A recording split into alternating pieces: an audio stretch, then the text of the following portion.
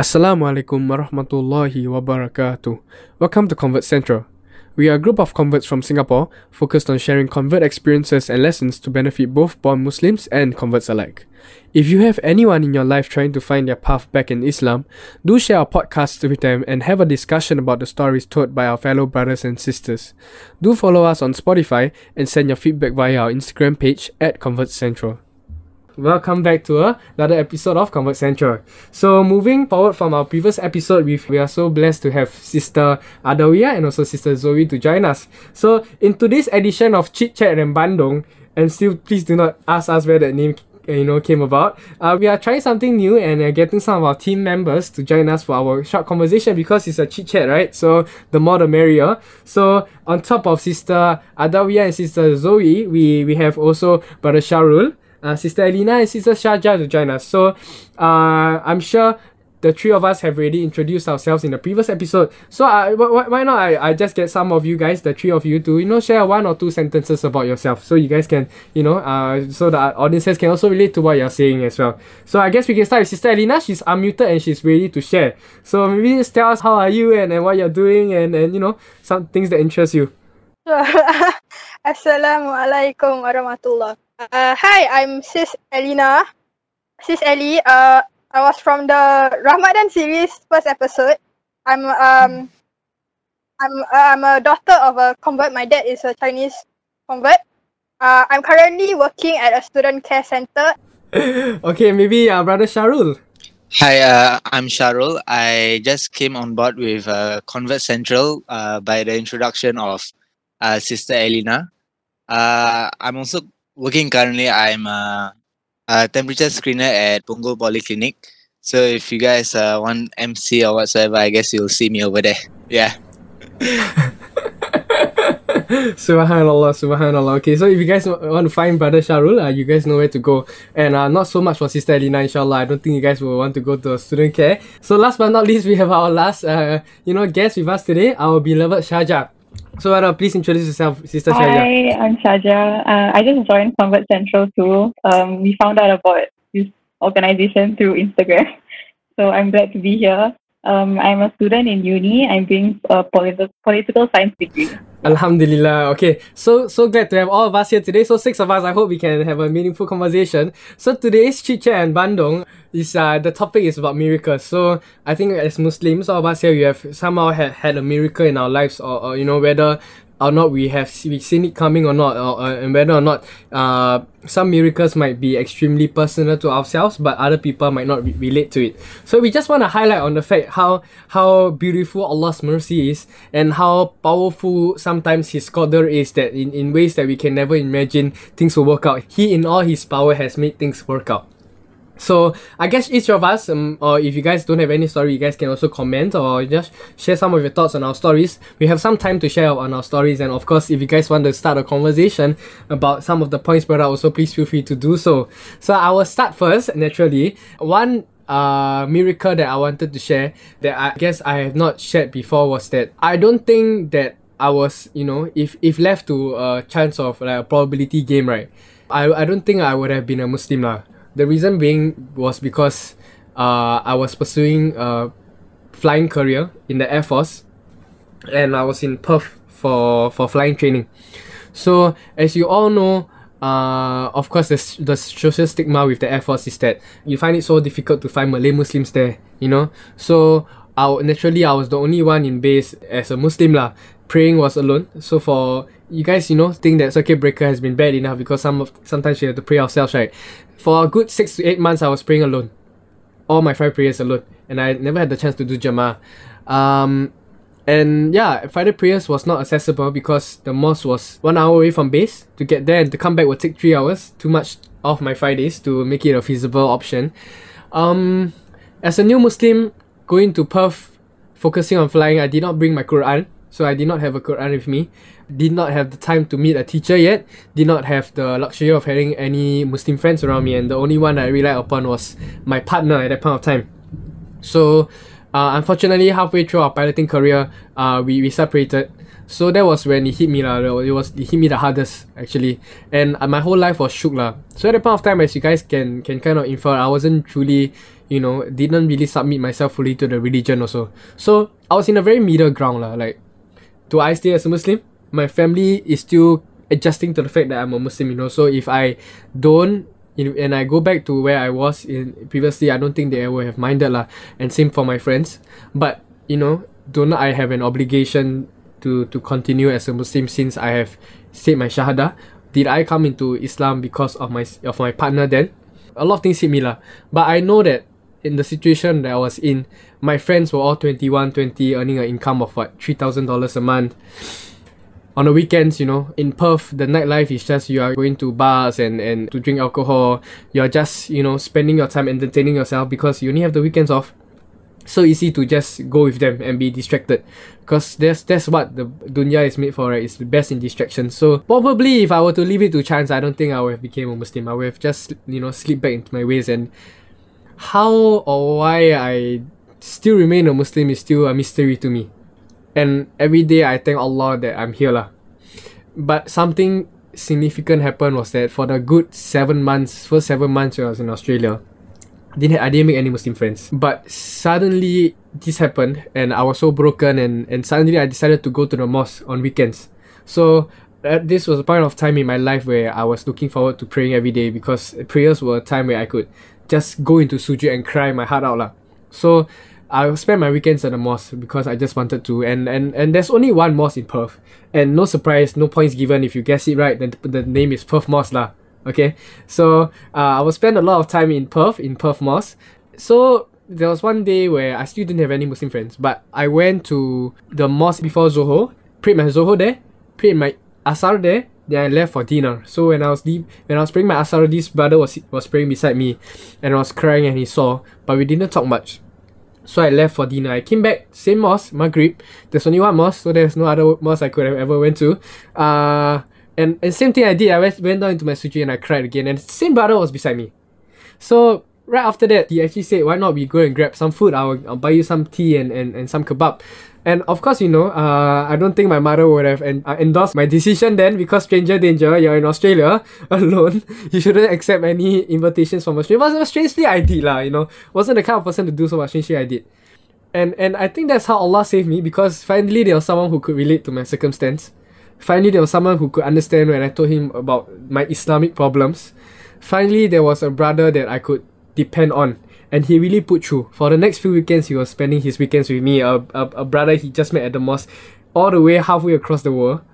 And he would bring me to different mosques at the outskirts of Perth. And then on, in that 1 month after I had that kind of, the event that shook my life, I met 20-something brothers. And that is 20 times more than the past 7 months. And that was really how I really felt a brotherhood.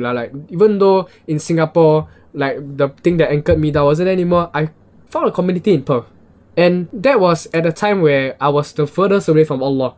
And that was how Allah put me back into the religion, by showing me the beauty. Even though you lost one part of Islam, the person that's bringing you didn't guide you anymore, there's another part of Islam that is also about brotherhood. And that was miraculous. I never in my life would I ever thought that it would happen. Not while I was in Perth, not while I was in Australia, flying, getting, trying to make something out of a career in flying. Subhanallah, every day I wake up and I thank Allah for that miracle in my life. And that has changed me since. And everything I do since then has been a branch from that seed planted way back in Perth Mosque in Australia. So yeah, that was my miracle. I mean, if you guys have any thoughts, and if not, we can move on to one of the sisters or brother that wants to share. Please do. Yeah, thanks, Brother Kaven, for sharing your story. Thank you so much for sharing. I felt like it was so beautiful that brother reached out to you. And thank you for sharing a miracle that happened to you. Alhamdulillah. Yeah, Alhamdulillah. For me, I don't know of many miracles or things like that. Maybe some of these things happen, and for me it was miracle, and I get very emotional about it, because sometimes I do get emotional. And I think an amazing thing for me was I was born a Catholic before I became a Muslim, And when I was a Catholic, I rarely pray. I mean, sometimes I make dua and then I just ask God for help and things, but I don't really make a lot of connection with Him as much as I think we all should. But after I converted, I was quite surprised at how I was able to just go into the 5 prayers daily, and Alhamdulillah, I just feel like Allah make it so easy for me. I'm so thankful, and I think in my previous sharing, when I was sharing about my convert story, this friend of mine whom I've lost touch with for about few years, then I told her that I converted, and then I thought that was a miracle itself when she told me that her daughter was studying at the school that I was working at, and then we will pray, and then I thought that was like a miracle because I I was a bit lost. I mean, like I didn't know my prayers, and Allah answers my prayer. Alhamdulillah, it's like somebody is going to guide me during my Zoho and Arsa, and I thought that was like fantastic for me.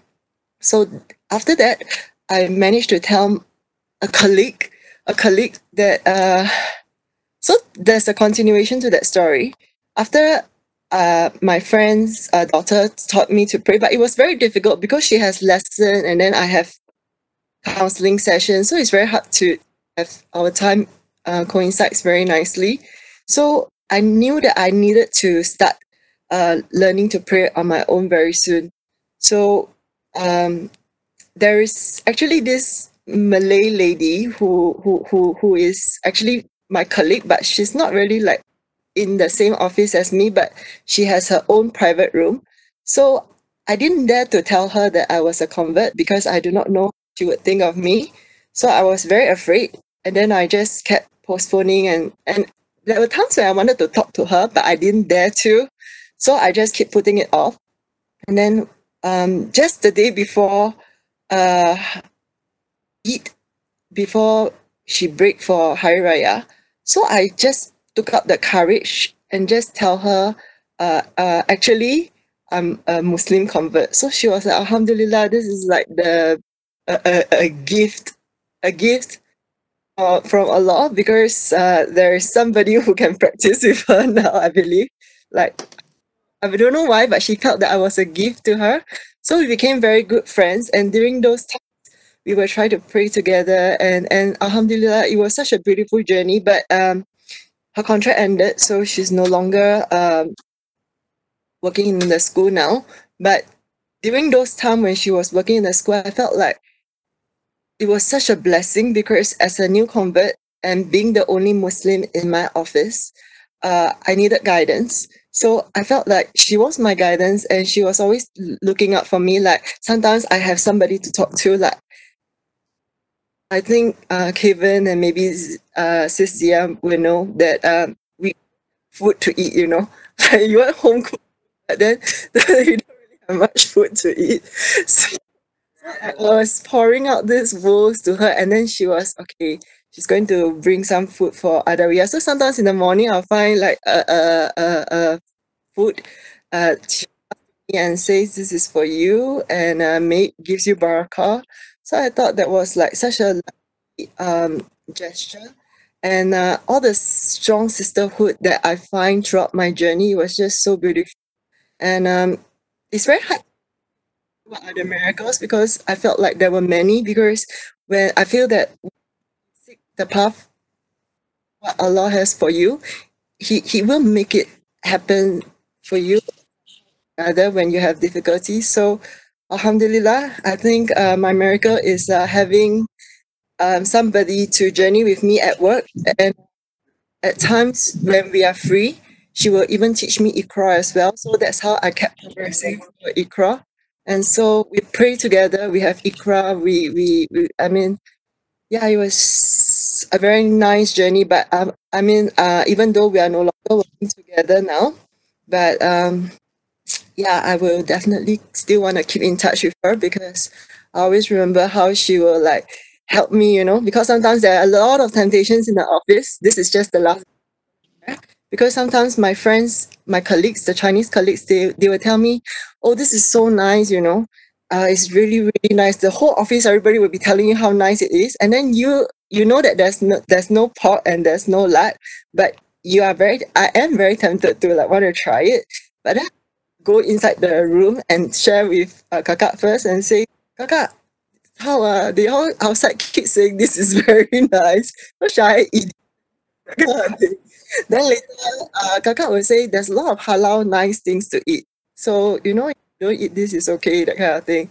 But she will ultimately leave it for me to make my decision. So after hearing from her, then I'll be like, okay, I won't eat it then. So I'll go out and listen to my colleague telling me how nice it is. And then I'll just like, okay, never mind, I will not eat it. It's okay. So I think if she was not around, maybe I might have just eaten it because there's no pork and there's no lard, and it's okay. But because she was strong in her faith, and knowing that if it's non-halal, just refrain yourself from eating it. So I think that was something really nice to have somebody that I can to guide me on the right path. Yeah. Alhamdulillah. Any of you guys also face the same effect, like when you guys are trying to practice more and more and more, like suddenly just like a huge amount of ease just comes from Allah subhanahu wa ta'ala? You guys experienced that before? Yeah, actually, from both of your sharings, I think it's a reminder like how Allah is always there with us, even when we cannot see Him, but He is always there, and whatever good that comes to us, it is from Him, and like there's so many amazing blessings lah. So for me also, like, I think for me it wasn't a very major turning point, but it was always whenever I was sliding away from the straight path, He always brings me back to whatever different people He sent or different events that happen or anything lah. Yeah, so subhanallah. I see. And maybe anyone else face like the same kind of like what Sister Alina says. Sometimes you think like perhaps this is bad, but you're not too sure. Then Allah just like a sign just comes, and then okay lah, I shouldn't be touching this because it's a bad thing. For me, maybe it's a way of being protected by Allah subhanahu wa ta'ala. For you guys, do you guys have the same like kind of experiences? Or if not, maybe Sister Zoey can share about your own miracle.